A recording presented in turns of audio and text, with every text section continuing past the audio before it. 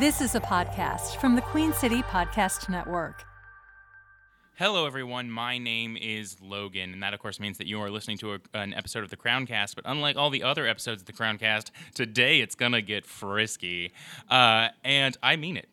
I want you to know I don't usually use words like frisky. I feel like it makes me sound ridiculous, but we are genuinely going to be talking about some stuff today that may have some adult language. We're going to be talking about some stuff today that may not be viewed positively by the general public. We are going to be talking about the referees. So, this is your warning. We want you to know that if you are in the car with small children, it might be a good time for you to consider another episode of the Crowncast for you to enjoy. If you're in the car with maybe your in-laws and you want to impress them, maybe they're football fans, this is the episode you want to talk about, because almost all football fans hate the referees, but maybe they're not football fans, and then maybe you want to switch it up as well. I think that I have probably given you enough time for you, wherever you are out there, you dear listeners, to decide for yourselves whether or not this is going to be the podcast for you, but we want you to know it will most likely contain adult language and will have some negative connotations to it. So, we are re-going live in 3, 2, 1. And if you are still with us, I get to introduce my beloved co-host and man who universally hates all referees. It's Justin. Hello, Justin. Hey, Logan. As the Charlotte FC fans say in the subreddit and everything, let's fucking go. Let's fucking go. Again, if we like to give multiple warnings here. If you still have your children in the car with you, there's nothing we can do about it. Now you know we're not joking, right? We gave you the warning, and then we went in 2 feet, studs up, and the officials still didn't call anything. Yeah, actually, honestly, I don't even think we're going to get a yellow card for that. So I guess we just get to keep doing it, right? It is one of those things that we get to sit down and talk about the officiating over the past season across 2021 and 2022.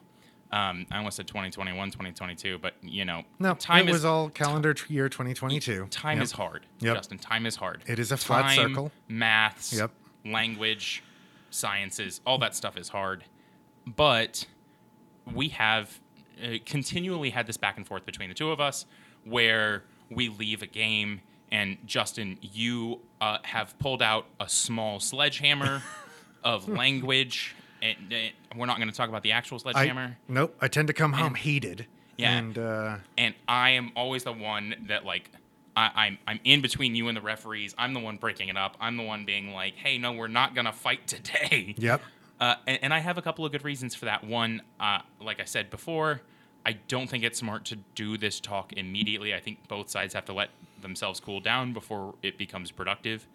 And 2, I don't want to give the team an out, right? I don't want to be able to say, hey, Brant Bronico, whom we love and is a friend of the podcast, you are off the hook because you played bad today because the ref made a bad call, right? I don't want to give the team a reason to blame others. I want them to always do what is within their power. But the team is not playing anymore because it's the off season. Yep. So we don't have that excuse. And no, it's just time. It's time. It's time. It is time. We've waited long enough. We've let it stew. We've let some of the immediate anger pass, and it's time because there are some egregious decisions. Now what we have is the bubbling, waiting anger that sits deep in our souls, Justin. Oh, absolutely. But not just about, the officiating, but we're going to restrict it to that for this one. I didn't get that memo. What is going on? Please. I think there's an overarching message here that we're going to call out some individual moments in some individual matches across the course of the season that we think highlight some of the issues. Indeed. This is not just about these moments. These are just indicative of the problem. These are symptoms of the bigger issue. And it's not an issue that is restrained either to the performance of the officials when Charlotte FC is involved. Those are the ones we're going to talk about because as a Charlotte FC podcast and as Charlotte FC fans, those are the ones we care about. But officiating across the league is bad. Yeah. Yeah, no, I can't even block you this time. Officiating across the MLS is questionable.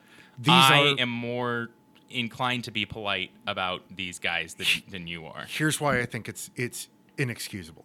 These are not guys who have day jobs and then do that. These are professional. This is their job, is to be officials for MLS. And when it's your job, I think there is an expectation that you do better. You know, if you look at the NFL, a lot of the guys that are there, they have day jobs. Famously, Ed Hockley, one of the most famous NFL refs. For those who don't know, it's the NFL ref with the enormous biceps. He's a lawyer in his day job. Yep. They have normal jobs. But, you know, these guys, these MLS officials, they don't. These guys, this is their job. This is all they do all the time. And because of that, the expectations have to be higher. And I think it's fair to say that you would expect, and maybe, Justin, you can tell me if I'm wrong. I look over to our wonderful operator, Taylor, as though she is going to correct me. Justin, maybe you can tell me if I'm wrong. That is, if you have a professional in something who dedicates their professional time to the thing, and that thing has clearly stated and defined rules and regulations that are to be upheld regularly, let's say on a once-ish a week basis, that after a number of weeks doing these things, a professional would be capable of knowing those rules and regulations and then would be capable of applying them, once a week. Do you feel like that's all fair? I think that is fair. Great. We have set what I would like to call a baseline. Yes. And we really do mean it. Like, we're going to say some things that probably aren't super nice, but come from the understanding that these guys are professionals and the rules of football aren't that hard. Now, there are some spaces in which we have to acknowledge that there is room for interpretation, right? Unfortunately, not all people in the world are good. And if you need proof of that, please look to the New York Red Bulls. That is a shot at the New York Red Bulls, but it is also a true fact in that the New York Red Bulls play a style of football that is very designed to piss off opponents. Their objective is not to go out there and play the beautiful game. Their objective is to go out there and abuse the rules to the point that they get the score that wins them 3 points in what was the beautiful game. And referees have to deal with this crap day in, day out. So I want to make one statement, because I'm sure there are going to be some referees who listen to this. And I want to make one statement very clear. Being a referee is a shitty job. Yeah. It is, on its best day, a day where 50% of the people in the huge, monstrous stadiums that you are refereeing in hate you. Right? Because the first response of a bunch of drunk people is going to be, well, we didn't win because we didn't get the calls. Yeah. The first thing they're going to do is look at where there's any gray area. And for most people, that's all they need. For most people, they're not going to go beyond that first area of gray. They're just going to say, you know what, here was this one call, and if we'd gotten that one call, we would have won, and that referee's a fucking dickbag, and we hate him forever, and I hope that he never gets to referee another game in his whole life. And it happens. It happens from the time these guys are refereeing high school matches where parents are, if you've ever talked to a teacher, monsters. And it goes all the way up until the professional leagues, where a call can go mildly the wrong way in an otherwise completely fairly mentioned game, and these guys get death threats. Sure. And in some cases, in other leagues around the world, actually get killed for bad decisions. And so I want to make one thing very clear. We're not going to do any of that crap here. We're not going to go off on these guys for stuff that's not intelligently constructed. We're not going to go off on these guys for stuff that is a 50-50 call that goes one way or the other. We're going to be talking about stone dead, how does this get missed, refereeing decisions that need to be addressed.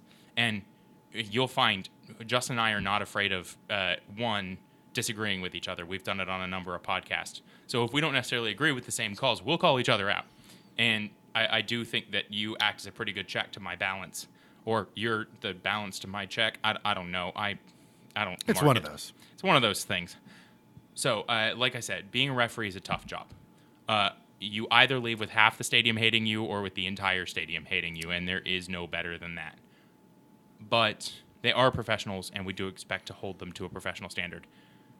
Have I gone on long enough, Justin? Do you want to go? Do you want to get into this? Yeah, I mean, so to Logan's point about the refs being hated, several times over the course of this season, both when Logan and I were in the stands as fans, when Logan was in the stand, I was watching at home, when we were in the press box, the chants of "ref, you suck" rang loud through Bank of America Stadium and in the vault. Echo, echo, echo, echo. There were bad decisions. There are also a lot of decisions where the crowd, the fans, in the heat of the moment decided that it was a poor choice. In review, maybe they weren't. What we're going to try and focus on are some points that for the most part, cost Charlotte FC some points over the course of the season as it went, and that looked particularly egregious. And so we're going to start actually by taking you back all the way through the mists of time to the very first Charlotte FC match. Justin, are you using our patented time machine? Yes, we are going to travel back months and months to the very first Charlotte FC match where we didn't have Daryl Swiderski. We didn't have Adelson Malanda and Nathan Byrne and Nuno Santos were but figments on the world stage of football, far, far away from us. And we started under Miguel Angel Ramirez in an absolutely wild 3-5-2. It was all over the place. I don't know how many people remember, but we actually had the ball in the back of the net first in that match. We did. I believe it was a TD Ortiz. It was TD Ortiz on a header from Alan Franco. I feel very good because I literally pulled that out of my brain. Bunch of players not with Charlotte anymore. Yeah, I did see, and this is a bit off track, but I did see that there is actually, like, if you look at the starting 11 from the first game to the last, none of them are still there. Christian Kalina. Oh, was Christian Kalina? Yeah, Christian Kalina. Well, no, because I guess I was looking at one that had Pablo Cesaniega starting. Oh, I thought Kalina started that one. Oh, no. I think Kalina started the first one. It doesn't matter. Yeah. We're getting off track. Justin. But there are a couple in that match that are particularly egregious. That TD Ortiz chance gets knocked off for offside. It probably was. Yeah, I'm not going to lie to you. That was offsides. It was by purely eyeballing. I'm not going to let you get away with this. My only thing is I didn't get to see the shot straight down. I didn't get to see line shot, anything like that. But more egregious. The first goal they score is a penalty that is called because they claim Brant Bronico handles the ball in the box. This ball is fired at Brant Bronico from not particularly far away. We'll call 6 it maybe feet, maybe 2 yards, maybe 3 yards away. And to every replay I have been able to find. Oh, I'm sorry, because we're in America. That's roughly 3 washing machines. Yes. Yeah. To every replay I have been able to find, this ball hits Brant Bronico on the upper arm. And for those of you who may not know, football generally works on what's called the T-shirt rule. If it hits your body on the areas that are covered by a short-sleeved jersey, it shouldn't be a handball. If your arms are in tight to your body when it hits you or in a natural position, it's not a handball. Yeah. There is no world where I can see in the replays where this ball hits Brant Bronico in a position that it is a handball. So handball is one of those calls that gets a lot of flack across all of the leagues. For those of you familiar with the famous Hand of God goal in South America, go look that up if you have not. It is a thing. Handballs have been misrepresented basically all throughout time, and there really has not been a better way to officiate them.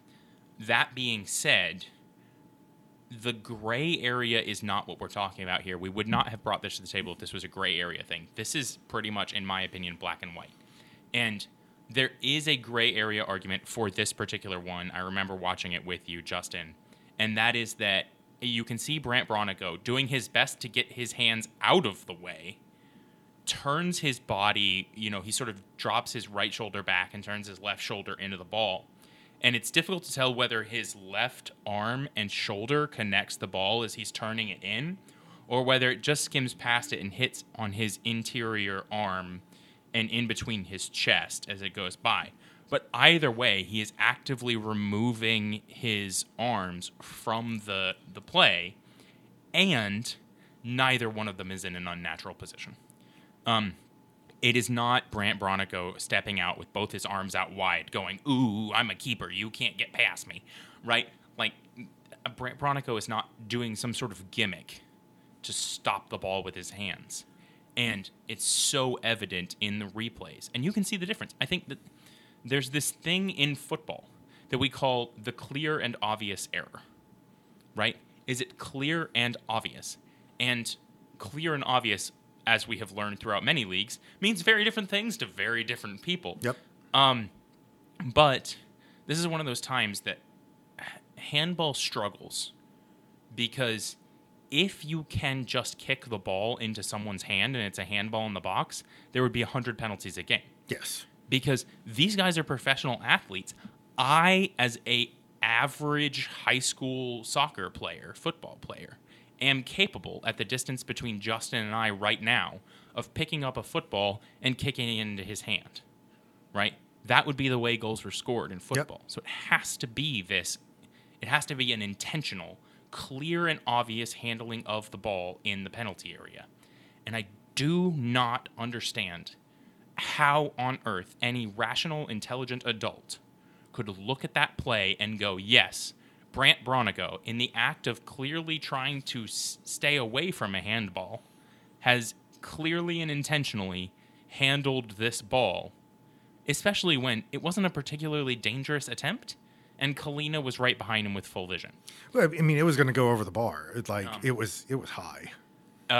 Stuff like that frustrates me, and that's the sort of stuff that we see that all across leagues where rules are not applied evenly, and I think you probably have a pretty good example of how this is not applied evenly. So shortly after, in the same match, a DC United player they're going sort of left to right in front of their own goal inside the box, and there is a shot that a Charlotte FC player takes, and I will apologize, I don't know which player did this because it never makes the highlights. It's amazing how those questionable calls never make the highlights. This is a shot low and behind the DC United players. They, go left to right in front of the goal. They're inside the box, and they try to slow down to get in the way of this. And in the act of slowing down, their arms kind of slide out behind them and below them. This shot is passing under them and on frame, and it hits the hand away from the body of the DC United player in the box. Now, do I think he deliberately put his hand there? No. But in terms of handball, it's in a more unnatural position, and it blocks a shot that is clearly on frame, more clearly with the hand. You can see, I remember the original replay very clearly, you see the ball contact his hand, and you see his hand recoil because it just got hit. It never gets called. It doesn't even get looked at by VAR. And if you're going to call something that looks as incidental as Brant Bronico's looked as a handball in the box, for consistency's sake, you have to call a handball like this one against DC United in the box. On the third shot, or on the third goal that DC United score, there's a cross. The ball initially gets saved by Christian Kalina, and the striker for DC United, Kamara, the ball pops up, and again, there's no slow-mo replay to get a better look at this, but every visible angle that's included in the highlights shows the ball popping up and coming off of Kamara's elbow and directly into the goal. Again, there has to be a degree of consistency to these calls. You can't, the most aggravating, the most frustrating, and the worst thing an official can do is to call the game differently in different situations.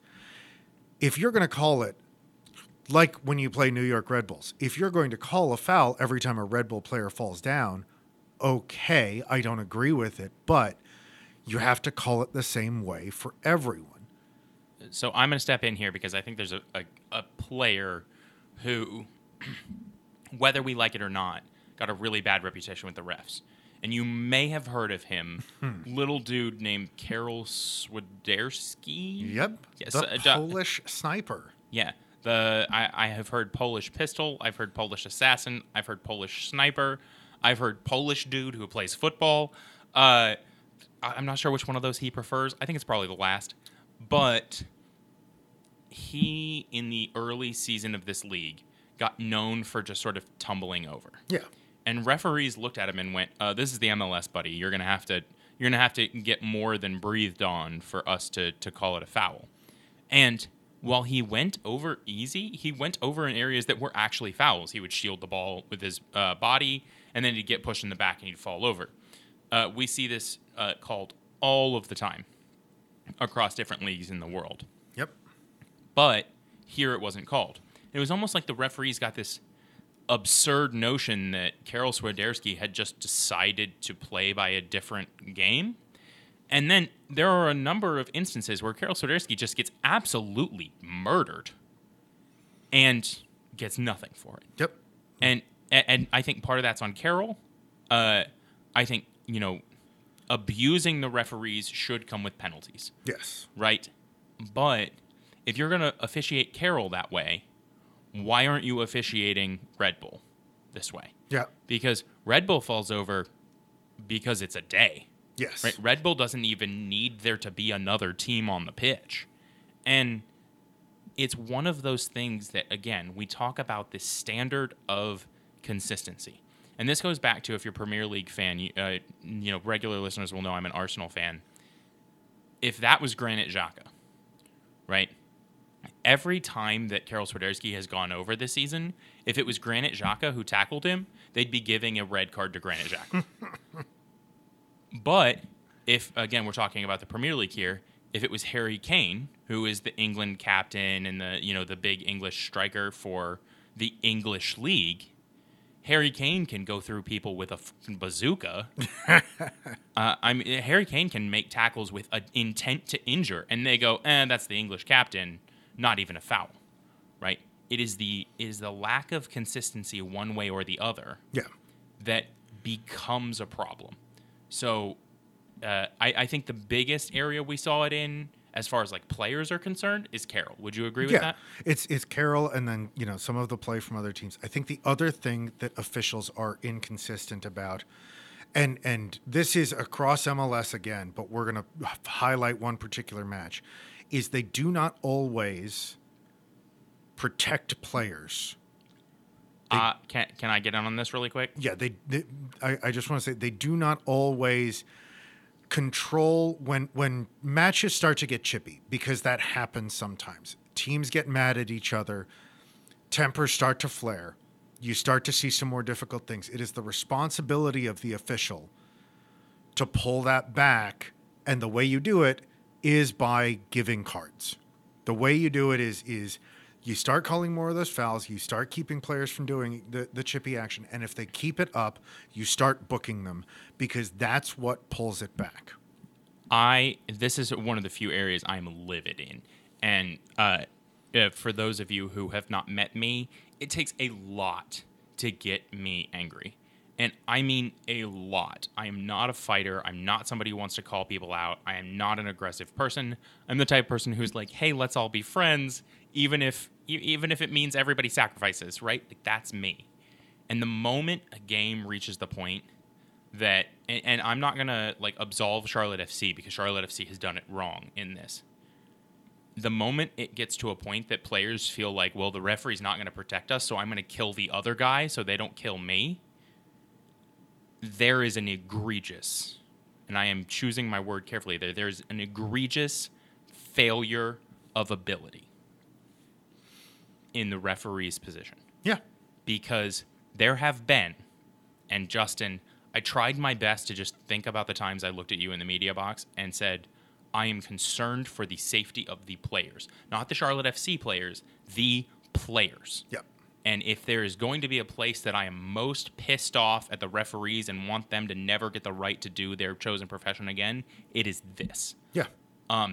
There have been times, and I went back in my memory and I counted 4 of them, that I have looked at you and I have said, I am concerned that somebody on the other team, or possibly Derek Jones or Brant Bronico. Well, or back in the beginning of the season, TD Ortiz got called out several times. Oh, by yeah, us. TD Ortiz, yeah. For questionable energy.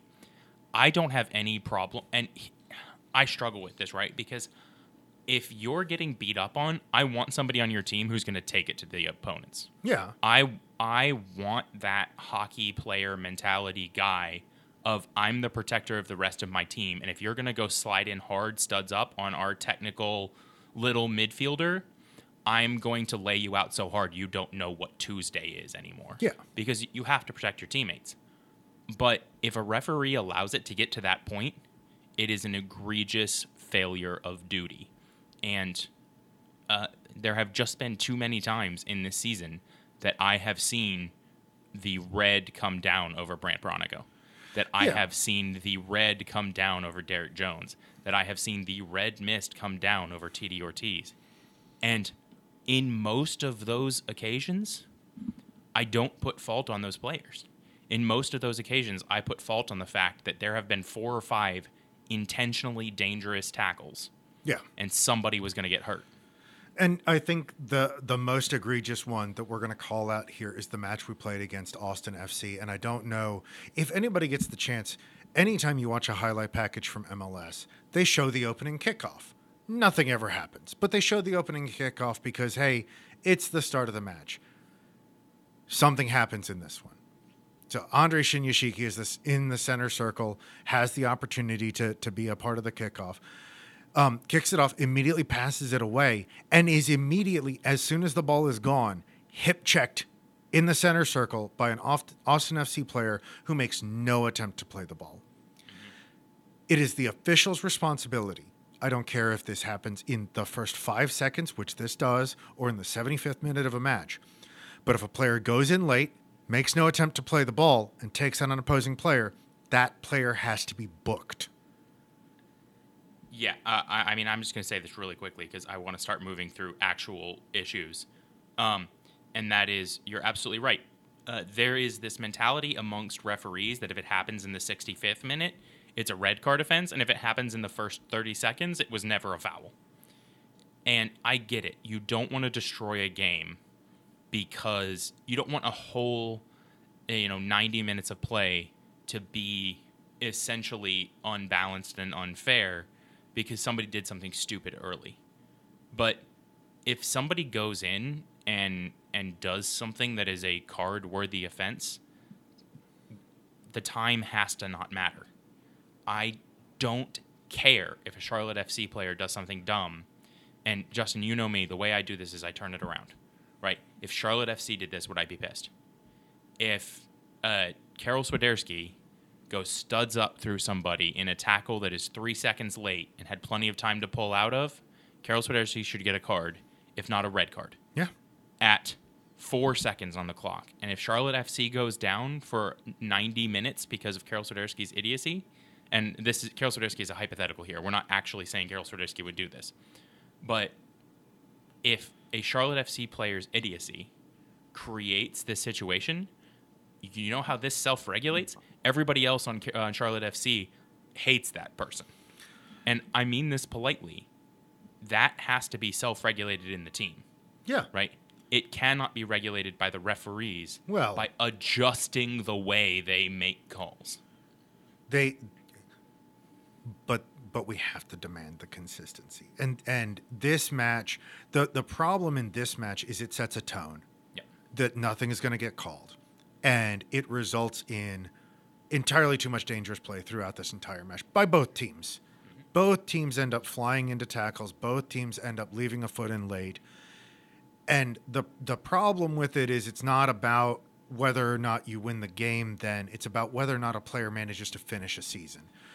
These types of tackles, when an official doesn't keep control of the match, that's when you end up with somebody who tears a ligament because of a late tackle, who breaks a leg, who breaks a foot because of a late tackle.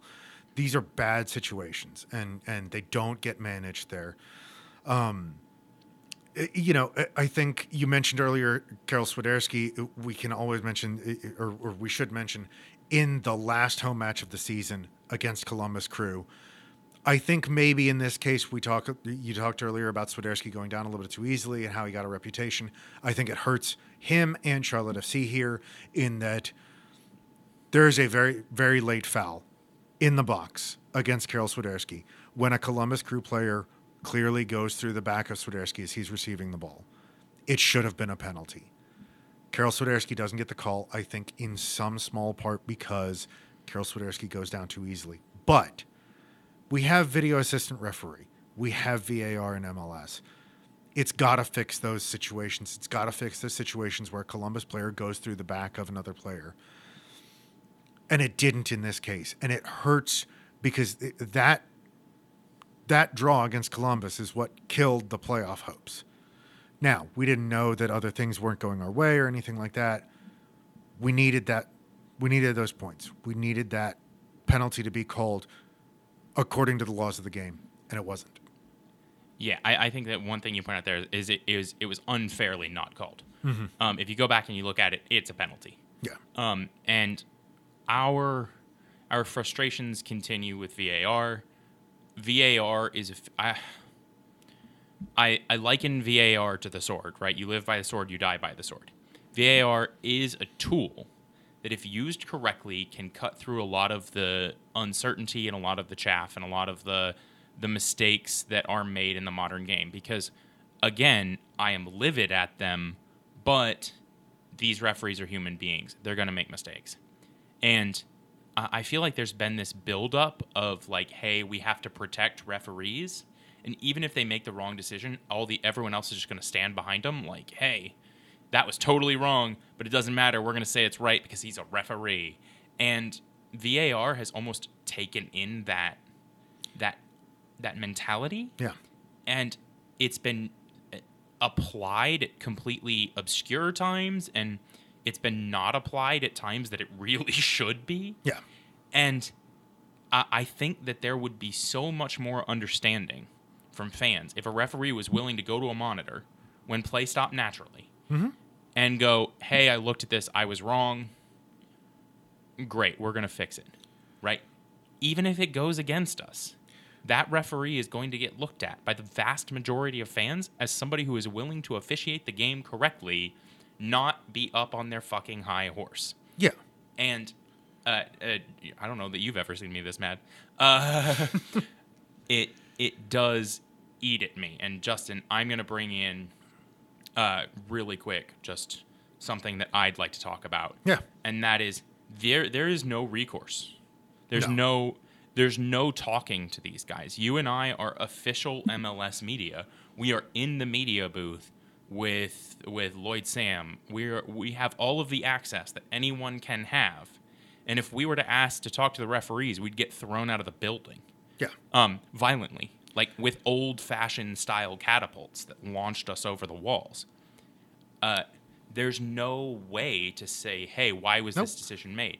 And more importantly, there's no review. And I'm going to bring up one very critical thing, and then I'm going to maybe let you have one more tack in. And that is, I believe this is in the Chicago match, Justin, the yellow card on Mackenzie Gaines. Mackenzie Gaines card, yeah. And it's late in the match, and Mackenzie Gaines runs towards an opposing player. And after having been in roughly the same area of the field as that player tripped and went down to the ground. And the referee, just with all of the confidence of a literal god, rolled up to Mackenzie Gaines and went, "You did something illegal, sir. Yellow card." And I am not necessarily saying that what that referee saw was wrong. Maybe that referee had a weird angle where it looked like Mackenzie Gaines actually did something. But if you go back and you look at that, I don't even think Mackenzie Gaines touches him. Yeah. If he does, it's the softest of baby caress touches. I mean, it's nothing. There are hundreds of thousands of incidents in a football game that have more contact than this. Mackenzie Gaines is literally not touching him. And he just goes down. Yep. And it's thrown out as a yellow card. And here's the thing, because it doesn't necessarily affect that game, although it does change possession. in this instance, players are penalized for an accumulation of yellow cards. If you go in and you look at the MLS website, MLS.whatever-the-heck-it-is.com. That would be MLSsoccer.com. Thank you. MLSsoccer.com. You can go and you can read the official rules that the referees are apparently supposed to have read. Maybe they didn't get the memo. But in it, it says if a player accumulates 3 yellow cards over the course of the season, they will be fined money. Yep. And they will be forced to miss a game. And it's over the entire season. Yeah, this is not over a 5 set number of games Yeah. or anything like that. And there's no review of this. Mackenzie Gaines, in this point in time, 100% completely innocent man, is now under the threat of being fined money. Yep. And not being allowed to show his skills and potentially further himself in the team because a referee was a dumbass. Yeah. And I want to be clear, because a referee was a dumbass. There's no there's no VAR review after you can't VAR review the yellow unless you want to make it a red. Yeah. So there's no taking away the yellow after the fact. There's no appeal process after the match to take away the yellow. And even if it was just a crap ton of paperwork and an appeal process that says, "Hey, we understand what happened in the match. We're not trying to appeal the results. We're just trying to not make this guy," because some MLS players get paid a lot of money. Some of them don't.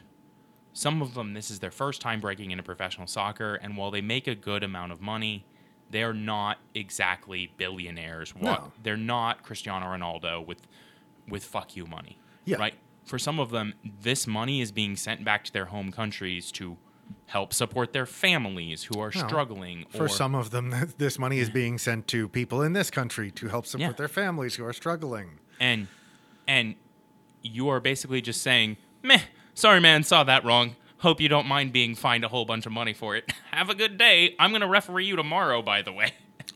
Like, I don't get it. Well, and it also, when you say, "I'm going to referee you tomorrow," you're going to see these officials again. Yep. Are these officials going to have their view of you as a player tainted? Are you going to have your view? One of the worst things you can do as a player is walk into a match and go, "This official's not going to look out for me. This official is not going to protect me. This official is going to call who knows what, so I don't have to play for the other guy's safety." Yeah. So, do you want to have one more point, and then we'll get into wrapping this up? So there is one that I think we disagree on, but it's in the second Montreal match. And this is an interesting one because the second goal and the game-winning goal that Montreal scores, a Montreal player who is in an offside position, and I was so heated about this in both the post-match and in the Wednesday pod after that. But a Montreal player in an offside position is directly in front of George Marks. And remember, this is the match where we had to go up to Canada and play with all the second stringers because the MLS said, "We don't care how many of your players have COVID, you're still going to play the match." But a Montreal player has to jump out of the way of the shot for this thing to go in.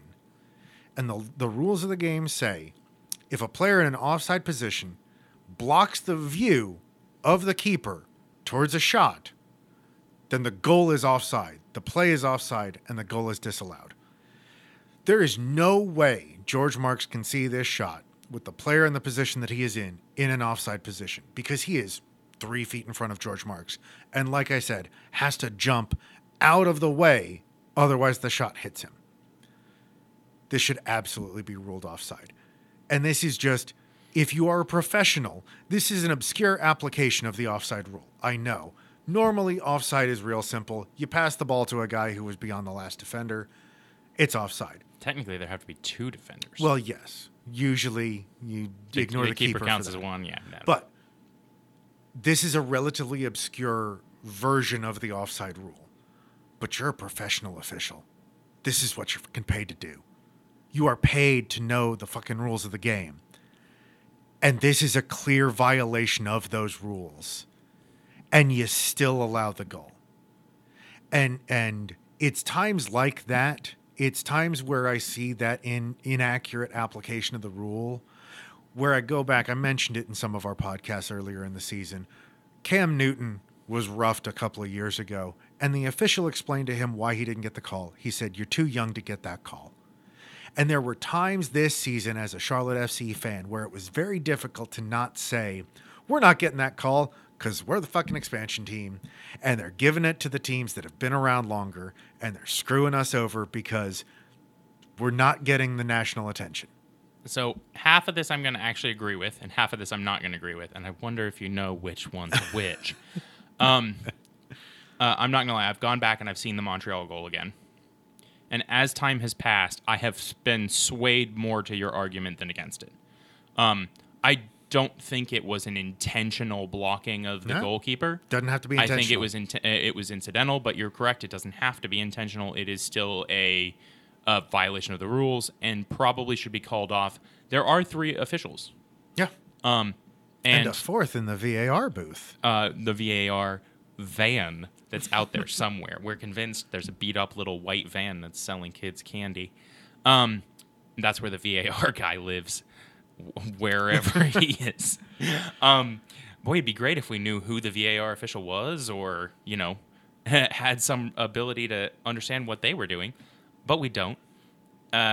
No, the actual call itself, I am more towards your side now that I do believe it probably is an application of the offside rule that needs to be called. And if one guy doesn't think of it, he should be able to look with the other guys and go, when one of the 3 should go, hey, what about this application of the rule? And he should go, oh, you're right. I have read that. This goal is disallowed. To the other side, and this is going to be sort of my beginning of the wrap-up, and that is going to be, I have been disgusted is probably a great way to say it, with some of the application of the rules of football in the MLS. It has been atrocious. It has been ugly. It has been damaging to the league. It has been dangerous to some of its players. And I now understand why the highest caliber talent in the world does not want to come to MLS until they're 34 because they're afraid they're going to get absolutely taken out and the referee's going to go, sorry, I was eating my peanuts. I didn't see anything, right? I understand that now.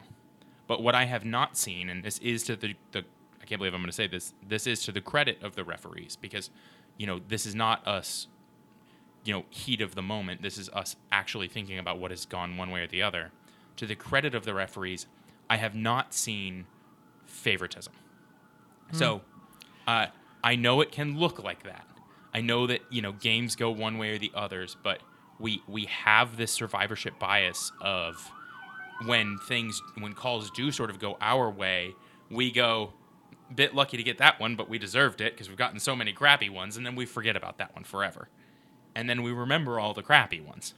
And as I have done my best to sort of look back over the league, I don't think there has been an egregious amount of bad calls towards Charlotte FC versus other people. I think that there have been an egregious amount of bad calls that have been scattered across everyone and have been scattered across each team each way. And what I mean by that is not that we should be forgiving the referees, because I do think we need to demand better of them for the sake of this league's health and for the sake of the health of the players. But the actual term disinterested does not mean that you are uninterested in something. It means that you do not have an interest in its outcome. The referees, to me, have actually been disinterested in the game. The problem to me is that they have also been uninterested in applying the rules of the game. So I hope that's made sense. Justin, do you want to say anything on that before we finally wrap it up? Look, I think most of the Charlotte FC fans that are listening right now will agree with me that we have gotten screwed over hard by the officials, and there's no other way to look at it. and the officials should all retire immediately. We should get new officials that are going to call things Charlotte FC's way going forward. From this point Yes. in time, the only way this is fair is Charlotte FC never makes any fouls. Yes, And the moment in absolutely. time anyone tackles us, it's an immediate red card. I do think that Yeah. that is the way football should be officiated, and we will transition over to the Premier League where Arsenal gets that benefit. And you'll definitely agree with me there. Ladies and gentlemen, we are going to start to wrap it up there. Final thoughts. You get 30 seconds. Just officiating's real bad. Also, real quick on team news stuff, it looks like maybe saying goodbye to Christian Fuchs and Harrison Awful. Wish them both the best. I think for the health of the squad, it may be for the best that they may be at the door, but great servants for the club. Really sad to see them, probably at this point move out of the playing phase of their career. So wish them the best. All right. As ever, if you have spent your time listening to this, if you are one of our listeners for this a little bit obscure and a little bit heated one, we love you. Thank you so much for spending your time with us, not our time with you, although that does kind of work too. And we will talk to you again next Wednesday, where we start to go into our discussions of who we should keep on the squad, who we should sell, and who we should hold on and see if their talent develops a little longer. Thank you all, and goodbye. QueenCityPodcastNetwork.com.